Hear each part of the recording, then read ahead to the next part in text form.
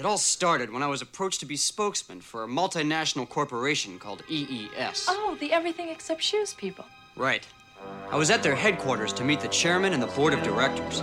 They wanted to send me to South America to promote a controversial fertilizer called Zygrot 24. Okay,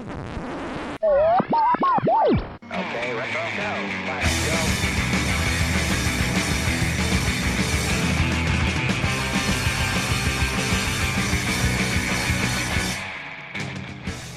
Hello and welcome. Welcome and hello. This is Wait, You Haven't Seen? And it's a show where we talk about movies, and specifically, we talk about a movie at least one of us has never seen before.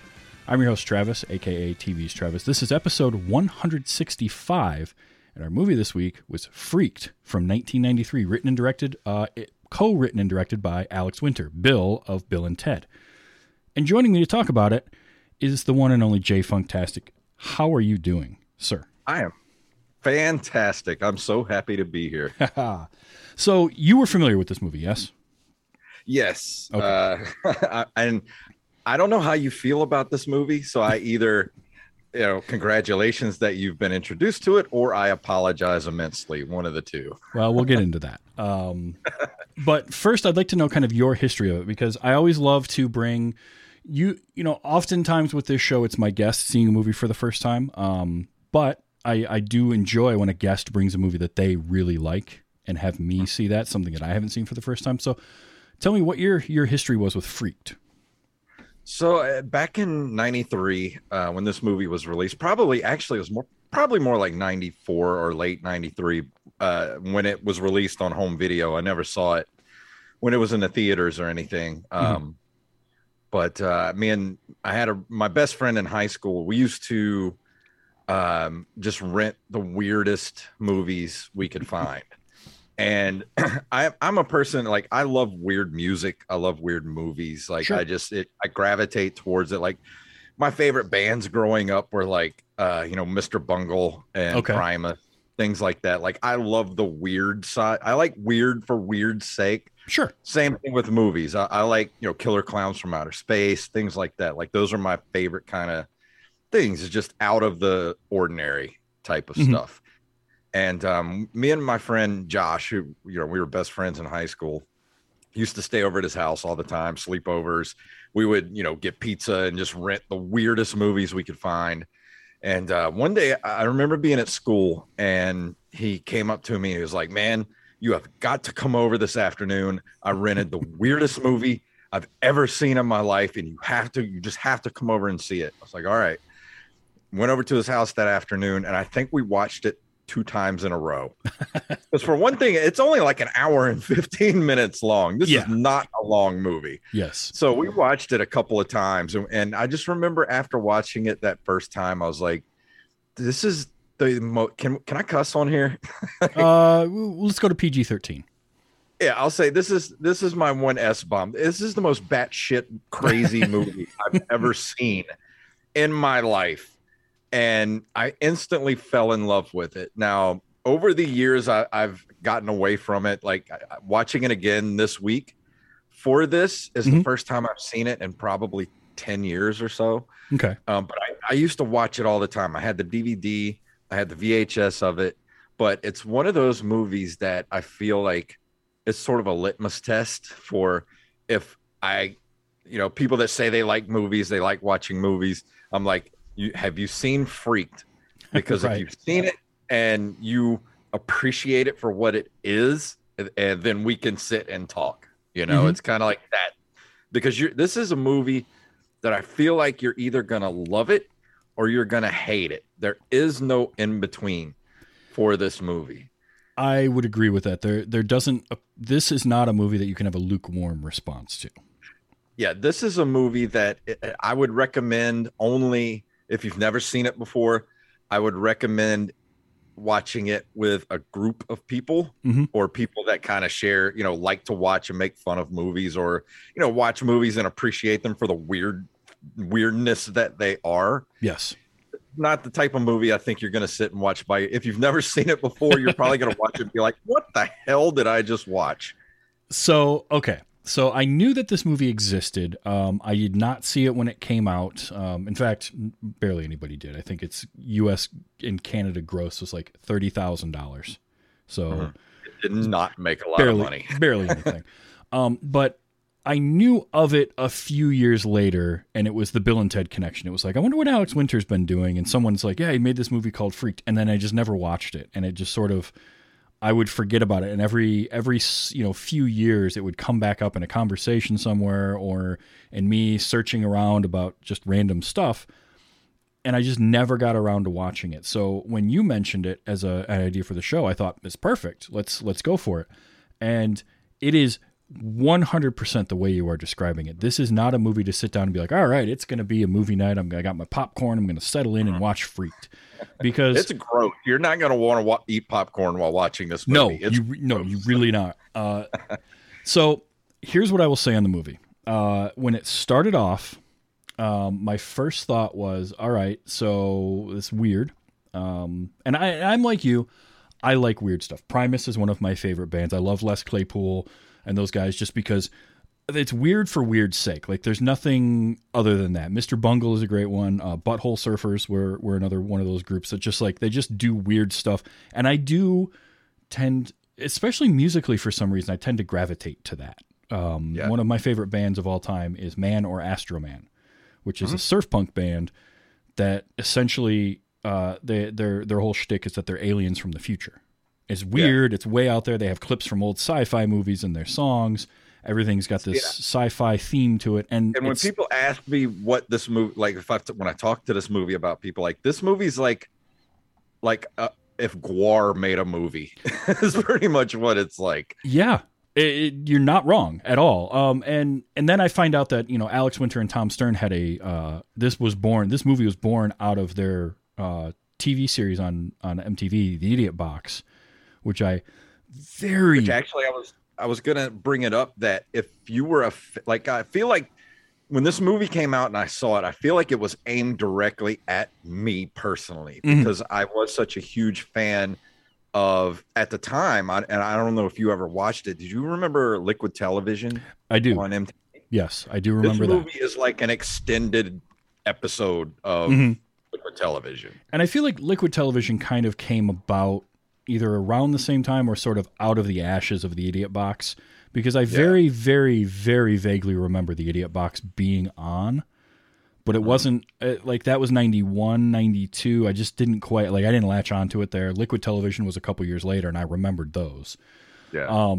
But yeah, this is such a weird movie, but when it started, I'm thinking, oh, okay, all right. But as it got going and I realized kind of what it was, I started to enjoy myself more, and I started to really fall into, oh, okay, all right, now I know where we're at. I found the rhythm. I know what I'm dealing with, and I just had fun with it. And it was that. It was super, super fun. It's silly. It does not take itself seriously, and I didn't take it seriously, and that helped me a lot. I'm not breaking it down as filmmaking. This is a fun project. It's goofy. It's out there, but then you start seeing all these actors that you recognize. The clip at the beginning, we had Brooke Shields. Alex Winter, obviously, stars in it, co-writes and co-directs it. And him at the beginning of the movie, I couldn't stand. It's funny you bring that up, because I actually met Alex Winter a couple of months ago at Pensacon, and talked to him for a little bit, and he's kind of a jerk. So... Oh, really? Because I talked to him to try to get him to do an episode of my podcast, Open Micers podcast. Okay. And talking to him, it was almost like I walked up to him and farted. He just wanted nothing to do with me. And yesterday when I was watching this again, or the other day I was watching this again, my girlfriend came in the room and she's like, wait, is that guy from Pensacon? I was like, yeah. She's like, ugh, what a jerk. I'm not watching this. I was like, okay. And it's hard too, because you never know, when you meet somebody, did you catch them on a bad day or what's happened? But it wasn't so much it was his performance. It was the way he was playing the character at the beginning of the movie that it was by design. It was supposed to be grating and annoying, but between him and his buddy Ernie, who where did he go? I had his name. Ernie was played by Michael Stoyanov. Man, I just wanted to kick him into traffic. Like, they were so annoying. And that guy was in a bunch of stuff back in the early 90s too. Like, he's instantly recognizable as I've seen him in something. He was in a bunch of stuff back then, but he was in a lot of stuff. Anything lately? What I remember him from is Blossom. He was on like 100 episodes of Blossom. Yes. Yeah. And that's the thing. Like, when I see his face, that's what pops into my head. But they were intentionally supposed to be that. So it took me like 15 to 20 minutes of the movie to kind of get over that part of it and be like, oh, no, this is by design. Okay, I can deal with that now. Outside of those two, like, the performances across the board were so good in this. And seeing you had William Sadler, who I love in so much. He's just great. Megan Ward, who I always remember from the movie called PCU. Yes. Where she was great in that. Randy Quaid, I really wish Randy Quaid hadn't gone completely crazy in the last like 10 years, because he's so good this movie. It was like it was written for him. He's perfect. Like, he is just. It's like he slipped into a suit and it just fit perfectly, and boom, there he goes. Like, he just was spot on throughout the whole thing. Imagine what's his name in Chris in the vacation movies? Cousin Eddie. Cousin Eddie. Like, imagine if Cousin Eddie was like a psychopath murderer. Like, that's pretty much his character. Yeah, that's really, really, really accurate. Kind of scary, actually. But he's just so good in this. And then you have an uncredited Keanu Reeves as Ortiz, the dog boy. Noticed that he was in the movie because he's uncredited, and he's in a lot of the movie. I mean, he's in a good chunk of it. Yeah. And also, and I didn't know it was him until the very end when I saw his name at the beginning, and it's John Hawkes. And John Hawkes' name pops up in the beginning, and then I'm looking for him the whole movie because I love John Hawkes. Like, he is one of those actors who pops up in a bunch of stuff. Most notably for me is a movie called Identity that he plays. He's in, and also I adored him. I loved his performance in American Gangster. Identity, dude. Identity is one of the greatest. Twists in a movie ever. I could talk for hours about Identity and how much I love that movie. And then a few years later, he was in American Gangster, and John Hawkes was great in that. So I kept looking for him the entirety of the movie, and he finally gets to have his face on screen in the last like 30 seconds of it, and you barely can tell it's him.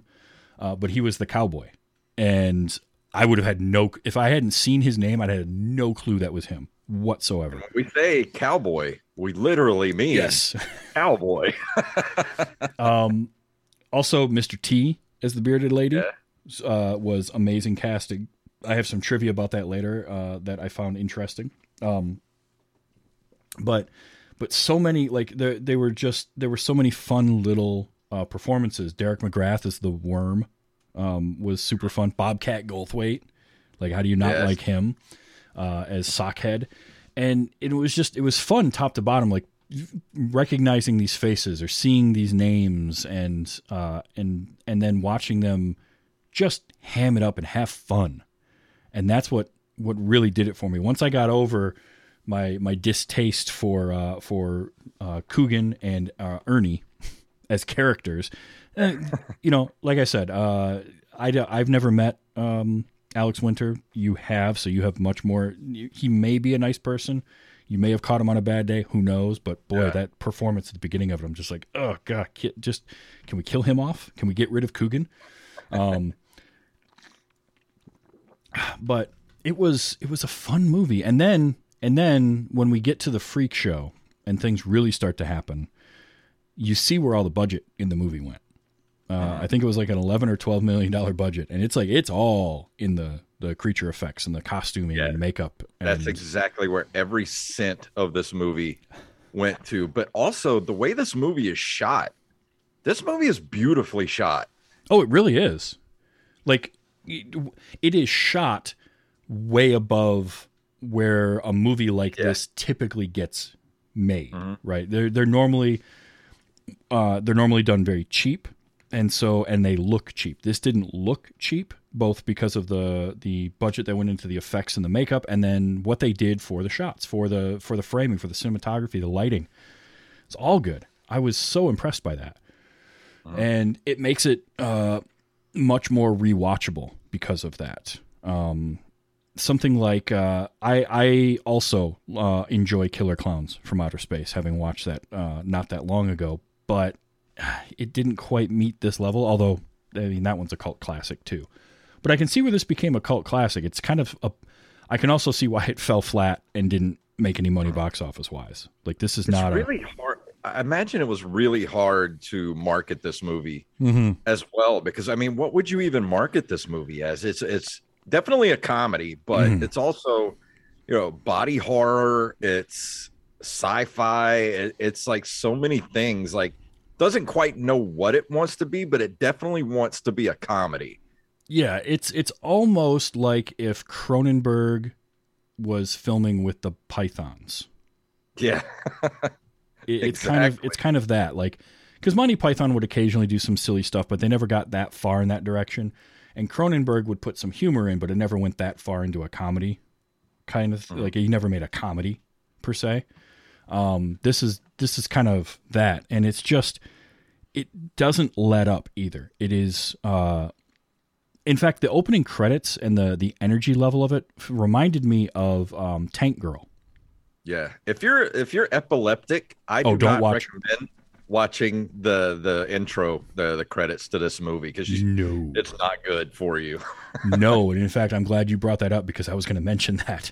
Like, it was a total seizure warning in those first 5 minutes during that song with Henry Rollins. They're interesting credits, but boy, I was like, man, I'm about to have one. But yeah, just and then I saw the name. So I'm seeing all the names go across the screen, and then I see all the different names for the creature effects and makeup, and there was a lot of them. And then the last one is Screaming Mad George, and I was like, well, then we're in good hands here, because you see that name, you know what you're getting. And boy, did they go all out with these costumes. Like, they looked good.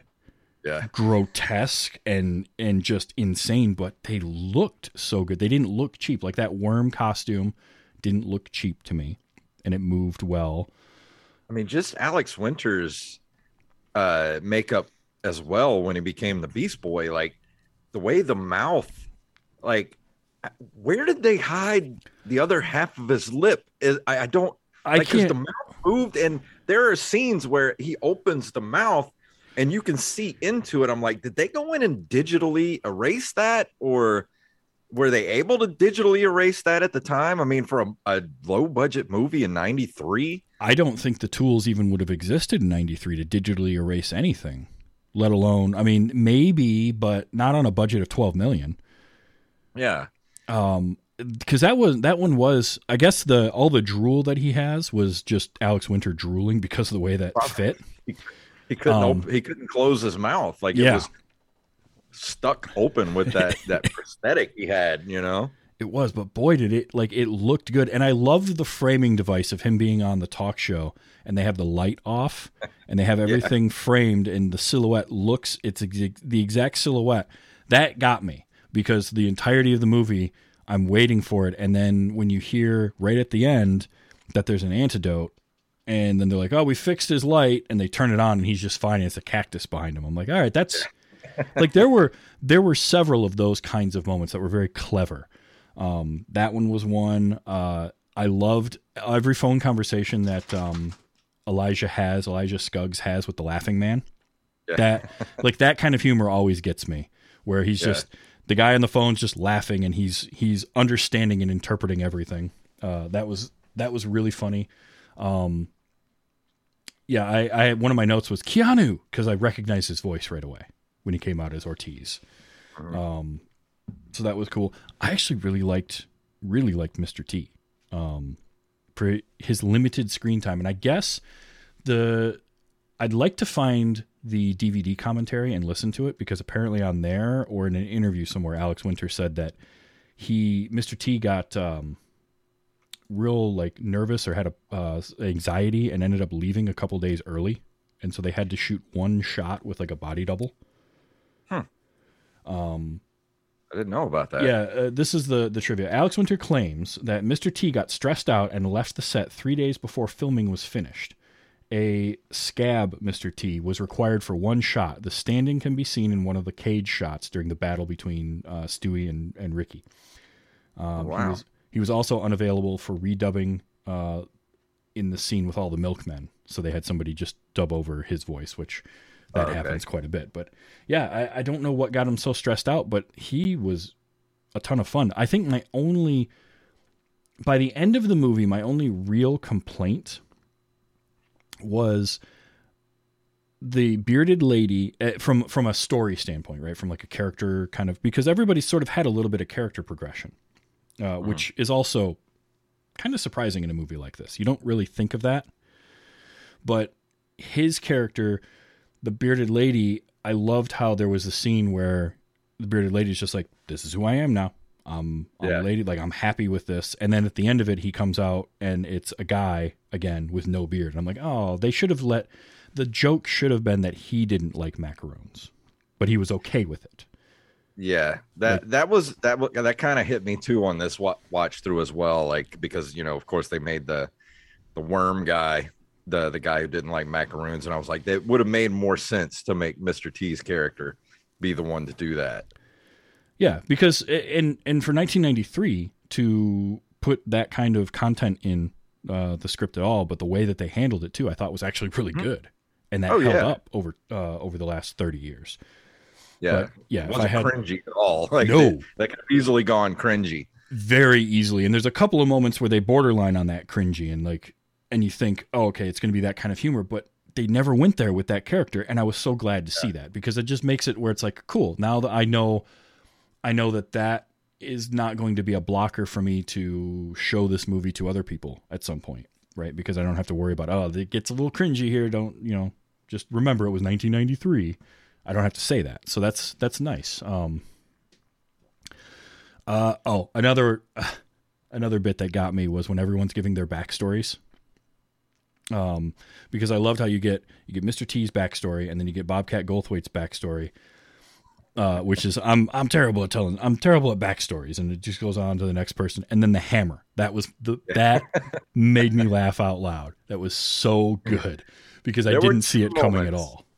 That made me laugh out loud again. It was that moment, and then there was a moment with Stewie where he's ejected from the plane, and you see like this open pasture with a huge pile of hay. Oh yeah, and like cows around, and you hear him screaming on the way down. You think he's gonna land in the pile of hay, and he just smacks the ground, and it's like this dummy that hits the ground. Mm-hmm. I don't know why that made me laugh so hard, but it just hit me in just the right way. That felt like it was straight out of a Warner Brothers cartoon. Like that was the perfect timing of that. This movie is sort of like a Looney Tunes cartoon mixed with like Three Stooges, like slapstick humor. Mm-hmm. Like it's that sort of comedy. Like it's a straight up comedy, but there's so many other just like horror. I don't want to say like it's not a horror movie, but like I said, like the body horror and things like that, like uncomfortable things to see. Sure. Oh, definitely. Grotesque, I think, is the word that I would use for it. But it is firmly a comedy, and it is not in any way taking itself seriously at all. I mean, if like way over the top prosthetics get to you, then I wouldn't watch this. But it's sort of, I mean, we mentioned Liquid Television, or who's the guy that does a lot of the artwork for like Rob Zombie? Because it reminded me of that kind of artwork, but made live action. What is his name? Because it's not Screaming Mad George, although. No, it's but he does like Rat Fink and stuff like that. Yep, Rat Fink and that kind of stuff. So if you've seen that kind of artwork, if you know Screaming Mad George at all and you know his work, it's that type of, when we say body horror, that's kind of what it is. Ed Roth. Ed Roth does. Ed Roth. That's the one. Yeah. So yeah, I mean, if you know Ed Roth, if you know Screaming Mad George, that's the kind of stuff we're talking about with the body horror. Like it's so cartoonishly over the top, but it's still not easy to look at. Like Alex Winter's character Ricky, when he gets turned into the Beast Boy, it's half of him, but he's got like the one thing that was almost too much for me were the little like pustules that would occasionally like leak stuff. The drooling was not great either, but I could kind of get past that a little because they didn't overdo it. My worry was that they were going to way overdo all of that stuff, like the gooey, icky, gross, and they didn't. It didn't overdo it for me, and that was my one worry. There's a couple little spots where they do stuff like that, where he's looking at a sheet of paper and there's like a pustule like on his hand and it like squirt onto the paper. But it's such like, like Double Dare slime type stuff. Oh, it's yeah. Like, so, it's not like mucus or anything. It's just like green, gooey slime. They probably got it from Nickelodeon for all we know. Probably. Like, it would not surprise me whatsoever if it was like just leftover from Double Dare, or you can't do that on television. Nisbet in the chat room says, "Is this on the order of Zombieland comedy?" No, Zombieland's a little more set like in a reality. I would say this is completely like in a, I don't want to say Zuckerberg type of universe, but just very surreal and like a living cartoon is what this movie. Yeah. A Tank Girl seems to me to be one that sort of like, if you've seen that movie takes place in like this hyper reality where you've got anthropomorphic kangaroos running around and kind of all that sort of stuff. It's like that. It's that early to mid 90s sort of, we're just going to go for the crazy, and that animation style come to life. Yeah. This is firmly like a 90s movie. Like this is aimed at 90s kids who are into slime and just things being gross and just complete like gross out humor. I mean, not all of it, but a lot of it does center around like not just gross out humor, but just subversive humor. Very subversive humor. But then they'll have that moment, the Hammer moment, still to me, just like I have to bring that one up again, because they're going through all these characters and they're doing quick flashbacks of how they came to the Freak Show and got turned into freaks by Elijah, and then it pans to a hammer that's just sitting on the ground, and you get a flashback to a wrench on the wall at a hardware store, and Elijah just picks it up and like sneers and puts it in a bag, and then you see the shed with all the stuff, and then it comes back and they're all like, oh man, that's terrible, oh that's horrible. It's so funny. And Randy Quaid sells it so like during that scene when he like grabs the wrench and he's like the evil scientist laughing, and just it doesn't feel like he's definitely hamming it up, but it's just you can tell like he's just having the time of his life doing this. He is absolutely on a scale of 1 to 10 on the ham factor. He's up around a 13, but he's so earnestly doing it too. Like he is Elijah Scuggs. He's not pretending to be. He is that character, and he just lives it, and it's so perfectly done because he is over the top but earnest in it, in this goofiness going on. Like you have to play that character the way he did for it to work. Yeah. And you have to, I don't know if anybody else could have pulled it off the way he did though, because Randy Quaid has a way about him of just playing that character. Just, it's almost like he's being himself, really. It's kind weird. Of. Yeah. It's hard to explain. I've been thinking like all day if I could think of anybody else playing that character, because as much as I like Alex Winter in like Bill and Ted and all of that, you could replace him with several different people and they would have been fine in here. Most of the freaks could have been replaced with other actors, and it probably would have been fine, like because they're in such heavy makeup. If you don't know it's Keanu Reeves and you don't recognize his voice, you wouldn't think that it's him. Like I mentioned I saw the name John Hawkes, but I didn't know where he was in the movie because he's under all that makeup and looking literally like a cow. But I don't think you could replace Bobcat Goldthwait as the voice of Sockhead. Like there's just that character, just that was the perfect voice to come out of that character. Yes, there are certain actors whose voice you just can't replace. It'd be like having a deadpan character played by Stephen Wright and replacing him with somebody else. Like you're going to notice a difference. That voice, Bobcat Goldthwait's voice coming out of that sock puppet, where it's you can tell that it's like two people in the gear, but it's still so well done. It's just perfect. A scene in the movie when he's up there doing his little they're doing the freak show and he's doing his little bell routine and he's singing along to the bells, and then everybody's clapping and he trips and he falls forward and the sock gets caught on the microphone and it reveals it's a hand, and everybody gets pissed because he's not really a sock, he's a hand. I'm like, and it's such just such the way it was done. I don't know. It's like the timing the movie had was perfect for a lot of those jokes. So that's the thing. Like it's a crazy script, but it's so well written because of jokes like that. And it's the timing of the sight gag of the sock coming off the hand and everybody's reaction. But then to immediately cut to Elijah, who's yelling at the audience that puppeteering is a viable skill. Like that's what takes that from a good joke to a great joke that I will remember that moment in the movie because of that. Like it's pretty cool. I know that Bobcat Goldthwait, his voice tends to grate on a lot of people's nerves, but I mean, it's not his real voice. That's his made up voice, but they don't overdo it.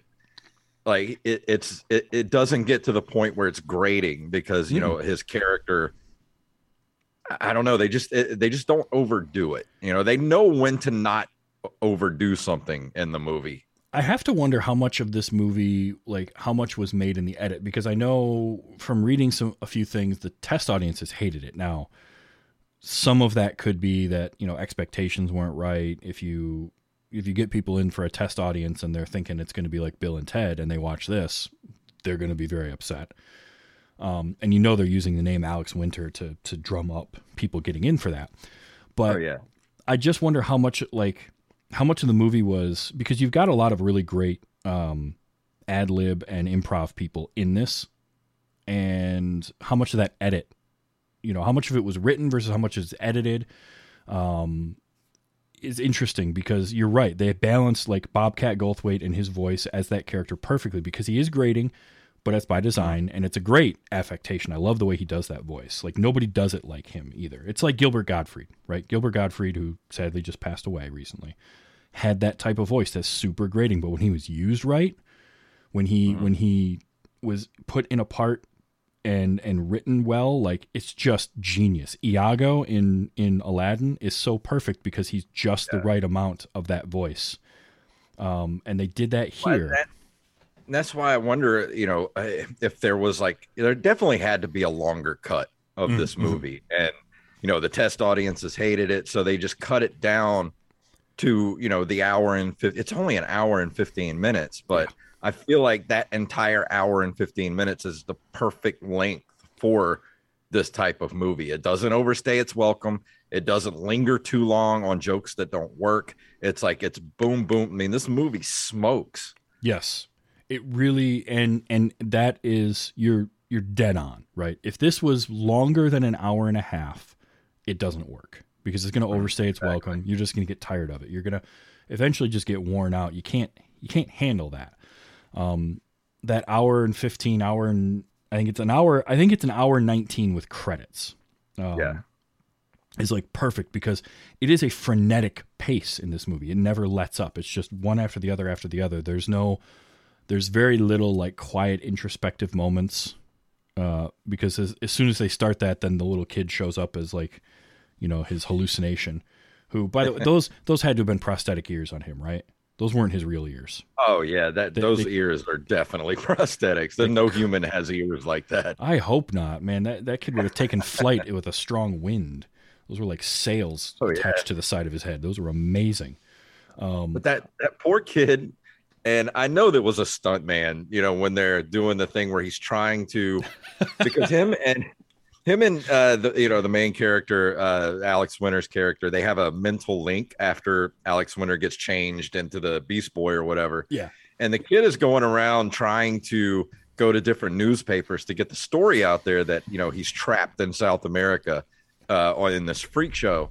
And he's going to these different papers, and everyone he goes to, they just toss him out the through the glass door. It was such a great and then montage. The last one, and the world news or whatever is like, we got to get this out there. And the kid's like, he says something to the kid like, can I show you the way out? And the kid's like, it's okay, I know the way. And he just jumps through the door. Yes. Like those type of jokes. That's what this movie's about. Yes. And that was a great sequence because it's just one after the other of him going. And that was a stunt double. That was Deep Roy, who showed up. That was another great sequence where that guy, who I can't think of the actual character's name that William Sadler refers to as Juan Valdez.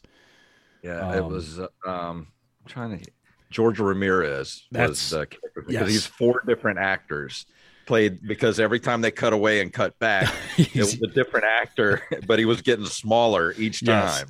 And I loved when I saw Deep Roy, because he's another one of those faces that I see in a lot of stuff, whether it's behind the scenes stuff in like Lord of the Rings, or he did I think he did a bunch of, he was all the Oompa Loompas in Tim Burton's version of Charlie and the Chocolate Factory. Definitely the type of movie you're gonna have Deep Roy play several characters in. Yeah, so he was doing the stunt double work for that. And then also the fourth different version of George Ramirez was Mishu Mezazaros, who I just recently did on another show talking about Alf. He played, they played Alf when it was not the puppet, when they would be in the costume running around.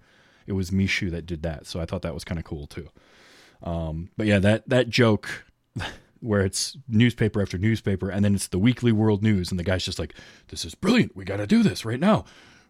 Get this kid paid and show him the way out." And the kid's just like, "Don't worry, I know," and turns and just dives through.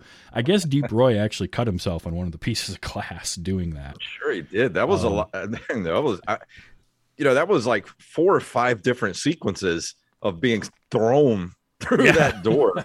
And I imagine that's not the only take they had. I mean, I imagine there were several takes of each one. I have to imagine that's a lot of sugar glass to be thrown through. Yeah.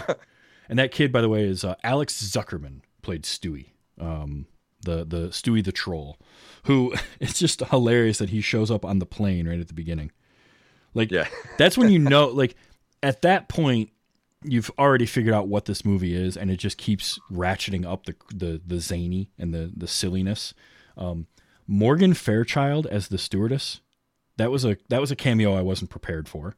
Like I don't, if I think of this movie, that's not a name that even comes into the realm of possibility of being in it. Oh, I know. Not even Brooke Shields. Like, she shows up in this movie, not in a small part either. And it's like, how did he get all these people? Like, and I understand William Sadler's in this because he loves just doing these weird characters like this. Like he obviously met him on the set of Bogus Journey, where of course he played Death, and this is not far removed from that character. No, not at all. And because I know Winter, Sadler, Keanu Reeves, and I think Tim also Tom Stern rather. Sorry, Tom Stern I think was involved in Bogus Journey, so in some capacity. But yeah, it was great to see them. I do have to come back to William Sadler because he was so good in that small little bit he had. He just plays that role perfectly, and then for him to be the laughing man. But he never laughs when he's on screen. Yeah. And then, they say the laughing man, he's like, let's just get rid of code names, and goes right back into what he was doing before. Like, that's another one of those great, it's a well-written joke that gets paid off. And I love when comedies do that. Good comedies pull that off. One of my favorite comedies of all time is Hot Fuzz, because of how well that script is written. and how it sets every joke it sets up, it knocks down and pays off by the end of it. And this was another one of those where they didn't leave there weren't a lot of like those jokes where you're just like, okay. I mean, there's a few, and any movie with this many jokes like Freaked had is going to have that, but so many of them are just paid off so well. And like they have that little bit extra, that little bit of like puppeteering is a valid skill or whatever thing to just make them that much better. Like we've mentioned gross out humor, and one of the funnier auditory jokes is when he convinces the milkman to come inside, who, by the way, that was Tom. That was the director playing the milkman. And he convinces him to come inside the trap door because he's got a turd that looks like, who did he say it was? Oh, it was, oh man. It wasn't, now I forgot. It wasn't Morgan Fairchild. No. It was, I can't think of it. I literally just watched it yesterday and now I can't remember. But he said he tells him that, and the guy's like, he's like, but and she and naked, and he's like, oh, this I gotta see, and he goes inside, and immediately it's like, oh, that's just a regular turd. Well, it kind of looks like Winona Ryder, and it's just like, it's delivery of just silly stuff like that works. So it's like that. It's like R-rated Warner Brothers cartoons. You mentioned slapsticks too, kind of Three Stooges type humor. That was never more evident than with the Ernie Julie, or Julie Ernie. Where they melded the two of them. They get melded together into, half man, half woman, and hijinks ensue from that point on. But their transformation was great because it was completely, claymation, and they threw in some Harryhausen. Yep. Shout outs in there, like they did, they had the Cyclops head pop out, and then of course they had Gumby and Pokey. Yep. Oh, that was great. I even love the silliness of the milkman joke, because you get like, you have the milkman, and again, here's where the script is so well written. So you have the milkman show up, and Ricky convinces him, knocks him out, takes his clothes, which, silly enough as it is. Minutes later, after a whole other scene has gone on, he comes back out, and here's all the rest of the freaks, all dressed like milkmen, and they're on their way out, and that alone is silly enough. And then you get the line from Ortiz, the dog boy, of 12 milkmen is completely plausible, but 13, that's just silly. One of us has to go. And then you have, Randy Quaid, like, looking at this through the window, and he's like, that sure is a lot of milkmen for one route. No wonder they're fighting, or something, whatever he said there. And that, again, that was that one line that took it from a good gag to something I'm going to remember, because it's just it's so well delivered, where it's like, the character legitimately is like, that's a lot of milkmen for one route. No wonder they fight. But also, but also during that scene, the reason they're fighting is because he's trying to tell them that, there's this huge Randy Quaid head, and like sculpted head in the middle of the courtyard that turns in a circle, and they're always looking at it, and the eyes are always changing position, and it's always one of those things where everybody's like, "Ooh, the eyes are following me." Well, when he's trying to escape as the milkman, the eyes pop out, and they're little Rastafarian eyeballs with machine guns. And he's trying to tell them, don't go in the courtyard because of the Rastafarian eyeballs. And of course they don't believe him. And that's why he and Ortiz start fighting. But it's just so, like, you see these little Rastafarian eyeballs with machine guns, and you're like, they're so well sculpted, and the way they're puppeted. And you're just like, this is amazing. It really is. By the way, you have now said Rastafarian eyeballs with machine guns more times today than I think I've definitely ever heard in my entire life. This is the most I don't think I've ever said it before today. It's definitely not a sentence that I thought I would hear when like yesterday, like 24 hours ago. If you had told me you're going to hear the words Rastafarian eyeballs with machine guns and know what it means, It's just this movie is fun. Now you have to. I'm with you. Watch it. If you're watching it for the first time, or even if it's just you're going to watch it again, you want to watch this movie with a group of people. This is one to sit down, to have some fun, maybe have some drinks. It's definitely something to watch like around Halloween. Mm-hmm. Sure. When you have like a Halloween party going on, or, you have a group of people over and you're drinking, have a good time. Watch it with a group of people. But I will say, if you're going to watch it on your own and you've never seen it, don't expect a high level of cinema. Like, this is definitely this is lowbrow as lowbrow gets. Be prepared for that. But honestly, like, it's fun. This, what I'm as we're talking, and I keep mentioning like Warner Brothers, it's less Warner Brothers come to life and more of oh shoot, I just had it, the animator, he did Wizards.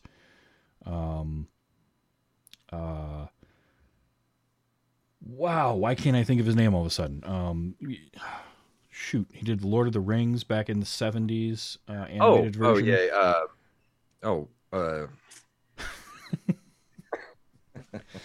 It's amazing how this happens, isn't it? I know. Well, we're just getting old.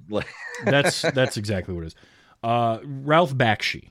Ralph Bakshi. Yep. Like that Ed Roth, Ralph Bakshi type animation come to life. It's that sort of weird, out there, trippy kind of stuff. And it's honestly, it's really, it's amazingly well done, and it looks so much better than you would ever think, but it's as lowbrow as it gets. Like, the humor is complete toilet humor. The worm character just wants somebody to wipe his ass, which is a good running gag.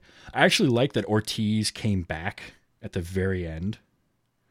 Just like it makes no sense, but he just comes randomly running in, still chasing that same squirrel. He's been chasing a squirrel across the entire American continent and ends up in the studio in LA. Like, okay, I accept it. At this point, I'll accept anything you tell me. Yeah, well, I mean, look, this was these were the whitest people in a South American country I've ever seen.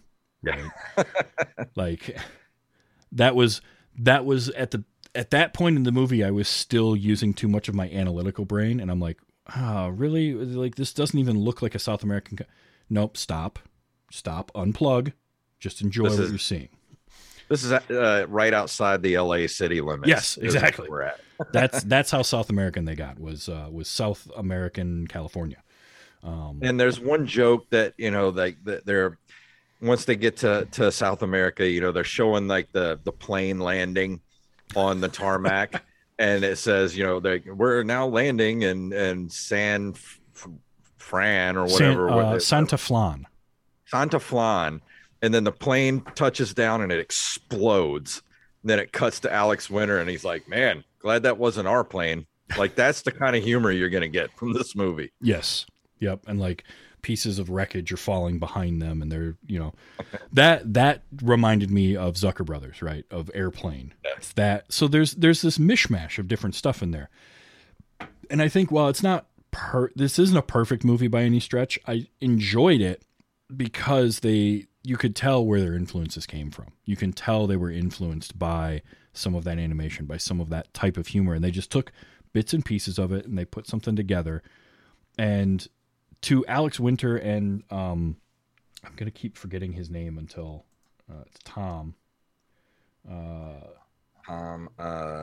is it? Tom Burns? Well, there's Tom Burns and Tim Burns and Tom Stearns. Tom Stearns. Okay, so to Alex Winter and Tom Stearns' credit, like, they just went for it, and they wanted to do something. And you look at both of their kind of IMDb credits list, both of them go for these weird stuff. These weird things. They're very, very much like a movie version, and they did a bunch of music videos. Tom Stearns did music videos and short films with Butthole Surfers, and Butthole Surfers were part of the music for this film. And you can kind of see that sort of same sensibility. And that works for some people, and for some people it's just completely off-putting and you can't get into it. And that's fine. Like, if this isn't your type of movie, I totally get it, but I think that it's definitely a fun one to watch. I think you should, if you're going to watch it and you're not sure about it, at least give it until you get to the freak show in South America, because it's like you said, the character of Ricky and his buddy can kind of grate on your nerves up until that point. Oh, big time. Because once you get to South America and you get, which is not far, it's like what, 8 minutes into the movie, 10 minutes into the movie. Yeah. Once you get to the actual freak show with Randy Quaid, that's where the movie actually becomes what it is at that point. Yeah, and if you make it to there and like you start to meet the other freaks, the dog boy, the worm, sockhead, all of that, and it's not grabbing you, cut loose. I'm never going to fault you for that. But it, like you said, it's only an hour and 15 minutes, so it's not a long commitment to it. And I was very impressed by the end at how deftly they handled certain things and how they didn't overuse like certain aspects of things. They didn't, Bobcat Goldthwait being one, the pussy's runoff stuff from like Beast Boy being another one, where they just didn't overdo that. Even saving like the whole big fight at the end with Super Beast Boy and Super Troll Kid was like Super Stewie. Yeah, Super Stewie. Like that was the right amount of stuff with that before it was going to become too much, and you're just gonna be like, all right, now I'm bored with this. So I really enjoyed that. Yeah, I feel like if the movie, like you said, if it had been, I think it's the perfect length for what it is. If it had gone another 15 minutes, even to the hour and a half, the 90-minute mark, I feel like that would have been too much. I think it's perfect length for what it is. It's a nightmare having a fever dream on acid of a movie. Yes. This is a good movie if you're going to do like a Saturday night, you're hanging out with some friends and you want to do like a double feature. This is a good one to throw into a double feature with something else that's equally either silly or like a horror movie. Because I would say if you're going to have a night where you're going to watch like Killer Clowns from Outer Space and Freak, like these two movies would go perfect together. That would be a great double bill. Or Naked Lunch and Freaked, like could fit together. Something weird like that. And this I think would work. Because it's short and it's going to be silly. It's going to be funny. You're going to have fun, laughing at the ridiculousness of it. I enjoyed all that. I did capture a few pieces of audio I do want to play because I was surprised at the number of things that I wanted to capture. And then as I listened to them, I'm like, that doesn't really make a good clip out of context. Some stuff works better out of context. Some stuff you have to see the visual with it. But here was a few. This for whatever reason got me with Brooke Shields. It's her delivery on this. She's doing that kind of it's daytime talk show. It's the daytime talk show delivery, and it's an actor that knows that it's an actor that's actively trying to overact the part for the comedic effect, and I just like this delivery. And now back to the exciting conclusion of Ricky Coogan's incredible story. Because like I've heard that delivered exactly that same way by somebody who legitimately is trying to be that, but you can tell they're checked out. Like her character isn't even there anymore. Which was another one of those jokes that they didn't overplay. Like they didn't really. It wasn't until the very end where you get the shot of everybody sleeping in the audience. And I liked that because that was funny, but it would have not been as funny had they done it earlier. Yeah. So yeah, and plus it's just great to see Brooke Shields in something. And they made a joke about Blue Lagoon or Return to Blue Lagoon as the movie on the plane. And it's funny because at the time when this movie came out, it was like Brooke Shields had already been, had an entire career, and she was already pretty much retired at this point. And you look back and she's like, she was what, like 30? Yeah, right there. She's not very, and you're like, wow, like it's because at that time as a kid, I was like, she felt so much older than me. And now I look at this like she was so young in this. Yeah. When they mentioned Santa Flan, I just loved this. It is named for the patron saint of creamy desserts.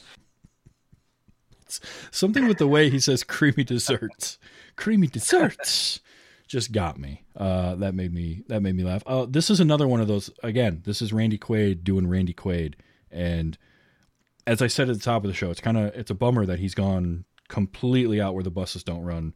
Because man, when he's on, Like, I love to capture laughter, and especially like the overdone fake laughter in movies. So then, of course, I'm going to get this.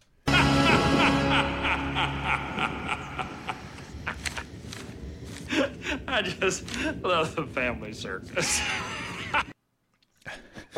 It's so good. And then he makes the joke about how they, he makes the line that they use the same joke over and over. But I just did you notice a couple of times in this movie, especially with like the way they had his hair and they had that beard, everything, like he made some, you can really tell that he is not Randy, but Dennis Quaid's brother. Oh yeah. Because some of the facial expressions he made, and it was like looking at, Dennis Quaid a couple of times in that movie. Yep.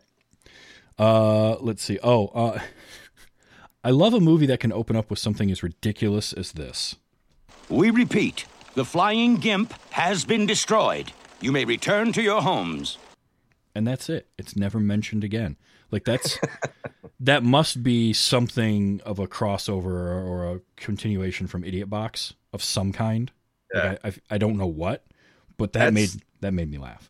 That's the start of the movie. That is the first line after you have the crazy epileptic opening credits, which are nuts and all sorts of epileptic trigger warnings. But the song that is playing is great. And what song is that? Because I tried to look it up. It's because it said the Butthole Surfers. So I was wondering if that was Butthole Surfers with Henry Rollins singing. No, there were two bands that were part of the music. It was Butthole Surfers and an Idiot God or something like that. And that was them with Henry Rollins. Weird. Yeah, I thought it was just like Rollins band at first. At first I thought maybe it was like, because it doesn't sound like Rollins band. It's a little too frenetic. Like it sounds like somewhere between Rollins band and Black Flag, but just kind of. Yeah. It's Blind Idiot God, which is Andy Hawkins, Ted Epstein, and Gabe Katz with Henry Rollins. So yeah. But yeah, you hear that song, you get the opening credits, and then the first line of the movie is, we repeat, the flying gimp has been destroyed. You may return to your homes. And I was like, okay, I don't know what's happening, but sure, we'll just go with that. This was okay. This was a great reference because this was a pretty dated reference at the time of this movie, and I still found it funny because I got it. And it was when the kid at the end of the movie ends up on the table, I think, in the boardroom, or not the boardroom, but the when the board of directors and everybody are there. Yeah, and they talk about him being ugly or something, and well, you're no Julio Iglesias yourself, mister. It was one of those like, how many people watching this movie in 1993 knew who Julio Iglesias was? Oh, he was already like that was an old joke then. Mm-hmm. I know. 30 years ago, that was an old joke. I mean, it would be an old reference to talk about Julio's son, Enrique Iglesias, today. And it would have been funnier if they would have said, well, you're no Keanu Reeves yourself. If they would have said something like that, it would have been way more relevant. Even today, it would have been relevant. Yeah, it would have. That's for sure. But I got a chuckle out of that because I love like stupid deep cuts. If I catch them, that's one of the reasons why I love like Mystery Science Theater 3000 is because you can watch that in a room full of people and the jokes, you watch the humor like scroll through the room because certain jokes will land with certain people. I remember watching an episode of that with my parents, and I was probably like in my late teens, and my sister had a couple of her friends over, and we're all watching it. And like, there was just different jokes. The different groups of us would laugh at different points. And so anytime that happens, I get tickled.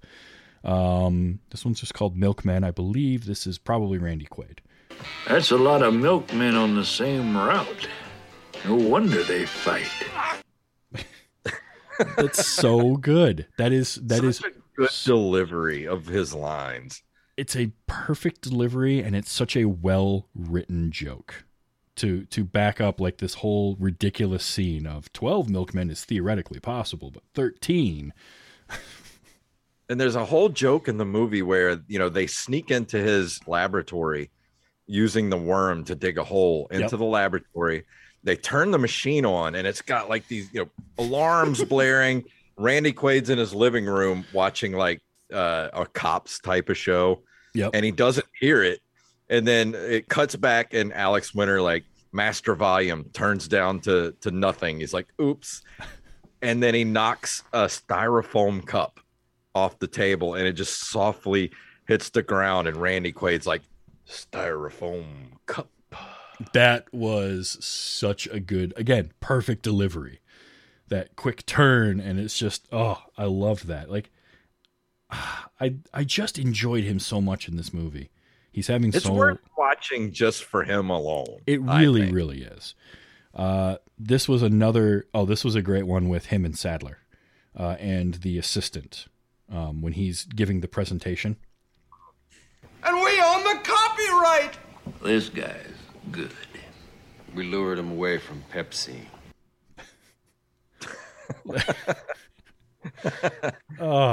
Again, those are two perfect deliveries right in a row. And William Sadler is so much funnier than people give him credit for.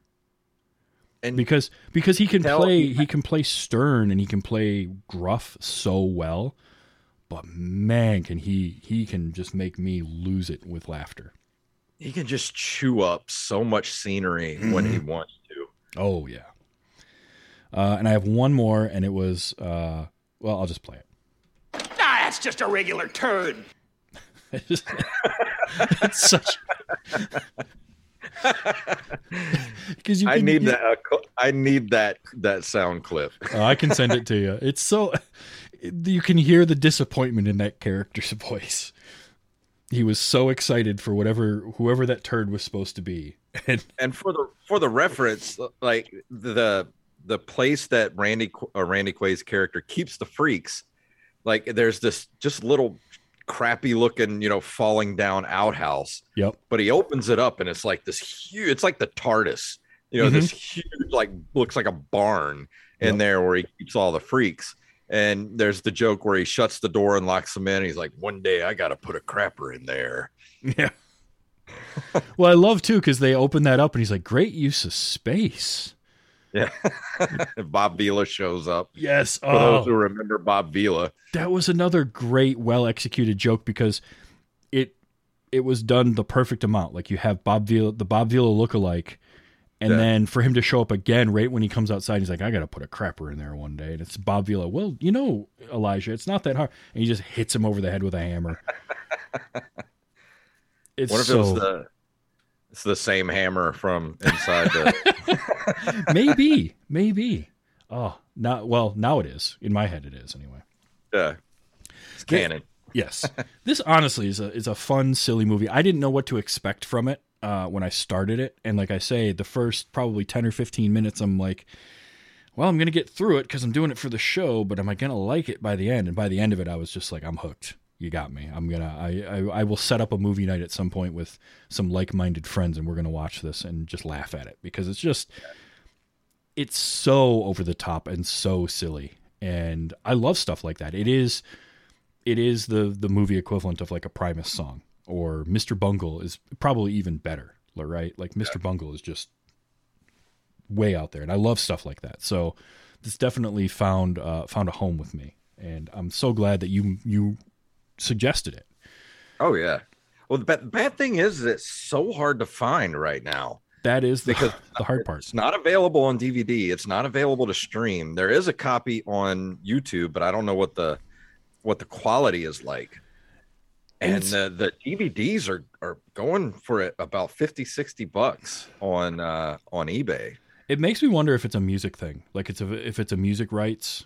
It could be something, because that's usually what ends up causing movies to be difficult to find, because it's not even that it's not available on a streaming service. You can't rent or buy it on any of the YouTube, Google, Apple platforms. Like none of them have it. So it was on Netflix a few years ago. I know for a fact it was on, because I actually watched it on Netflix. Oh wow.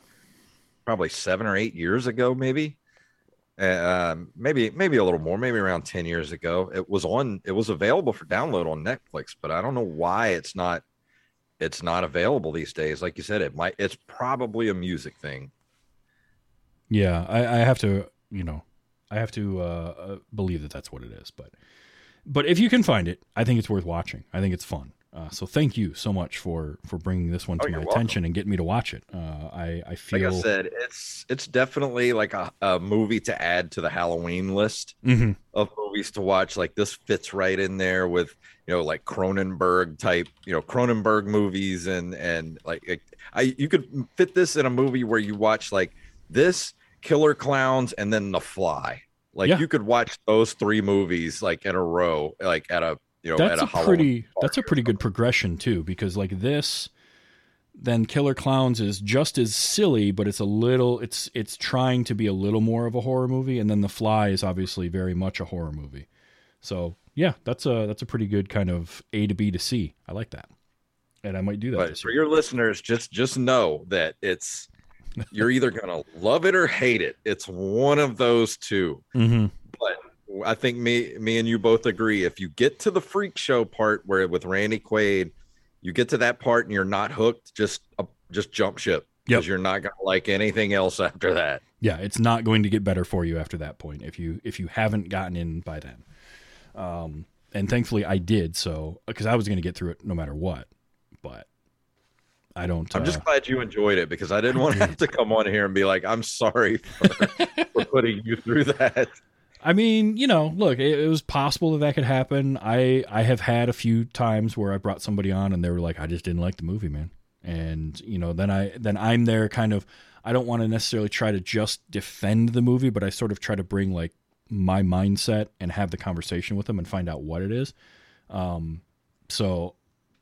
no, I love this. This was fun. This was crazy. This was the first thing that popped in my head whenever you sent me a message asking me if I'd do the show. I looked through the list of the stuff that you guys had done and then started listening to the show, and I really enjoy this podcast. It's become one of my favorites to go back, and I'm trying to listen through all the back catalog now. Excuse me. But I looked in it and this wasn't on there. I was like, he definitely has to watch this movie. And I just feel like this is one of those movies that, if you love movies, you have to see it at least once, because it is one of the weirdest movies you will ever see in your life. Definitely. Well, speaking of shows, you do a couple of shows, don't you? Yeah, I do two podcasts myself. One is called Open Micers. It's at Open Micers on Twitter and Instagram. Me and my fellow comedian Jacob Craig, we talk to different celebrities and interview other podcasters, and we've had people from Pink Floyd on the show. We've had the bass player for all the Mike Post stuff back in the 80s, like he did played bass on like the A-Team and all that stuff. He's been on the show. We've talked to Jason London and just all sorts of people. Stephen Perkins from Jane's Addiction's been on the show. Go check it out. It's a really fun show that we do over at Open Micers. And then I do a retro gaming podcast. If you enjoy Scott Johnson's Play Retro show, I do a show called Nerd Cave Retro with Derek Diamond from the Feature Presentation podcast. And we talk about retro games. We review a retro game every single week. We do the retro gaming news of the week. And we're almost at 300 episodes now. We've been going since 2016. Very cool. What is the qualification for retro? How old does it have to be? We like to say anything 20 years and before. Okay. Like right now, we're starting to squeeze into the GameCube, PS2, original Xbox era. Oh, I just feel old now thinking of that as retro, but I totally get it as well. So we're almost to the point where the 360 was going to be considered retro soon. Because I know. Let's not talk about that. Getting up there too. Yeah. I don't like it. I'm getting up there, and I don't like it. No. I do a show on retro television, classic TV, and we've just started that. It's called Those Were the Days. And when we talk about that, we were like, yeah, anything kind of late 90s into like 2000-ish era is part of that. And it's like, wow, I was like a full grown adult by then, and now that's considered classic. Okay, all right, well, just go with it. Very cool. Open micers, and what was the other one? Nerd Cave Retro at Nerd Cave Retro on Twitter and Instagram. Excellent. Check those out. This was super fun. Thank you for coming on this week. Oh, thank you for having me. I still want to come back and do the other one I suggested too, sometime soon. Yes. Yep. Well, I will put that on the list. We will definitely do that as well, because this was fun, and that sounds like another fun one to do. And I want to get you over on the Open Micers podcast too, so we're going to talk about that this week too. Sounds good. I'm all for that. So if you enjoy this show and you want to watch it live, you can do that Sunday nights, twitch.tv/tvstravis, Sunday nights at 8 p.m. Eastern time. And then it comes out as a podcast in the feeds on Wednesdays, and you can get that anywhere you get podcasts, or go to tvstravis.com and search for it, get it there, because I made it the title with punctuation and all sorts of stuff, and it's terrible to search for. So you can also support the show. You can buy me a cup of coffee at ko-fi.com/tvstravis. And I appreciate that. Or leaving a rating and review of the show on the podcast platform of your choice, Apple Podcasts especially, helps out a ton. So thank you for that. Now, next week I am going to find out who I'm talking to, because I know that it's going to be a fun one. And you'd think I'd have this ready. Yes. Don't do that. I do the same thing. Next week, I have got Jeremy coming on, and I'm going to show him Masters of the Universe. Ooh, that's a good one. He's never seen it, and I have kind of a strange affinity for that movie. I do too. For as horrible, because it's not good. But it's a Masters of the Universe movie that doesn't have any He-Man in it. Yeah, it really kind of is. But I'm going to have some fun with that. So that's what's coming up next week's Masters of the Universe. So you're going to want to come back and check that out. Until then, thank you one more time, Jay, for coming on. This was super fun. And for everybody else out there, enjoy your movies, especially if it's freaked. Get a group of people together and watch that if you can. And let's be excellent to each other.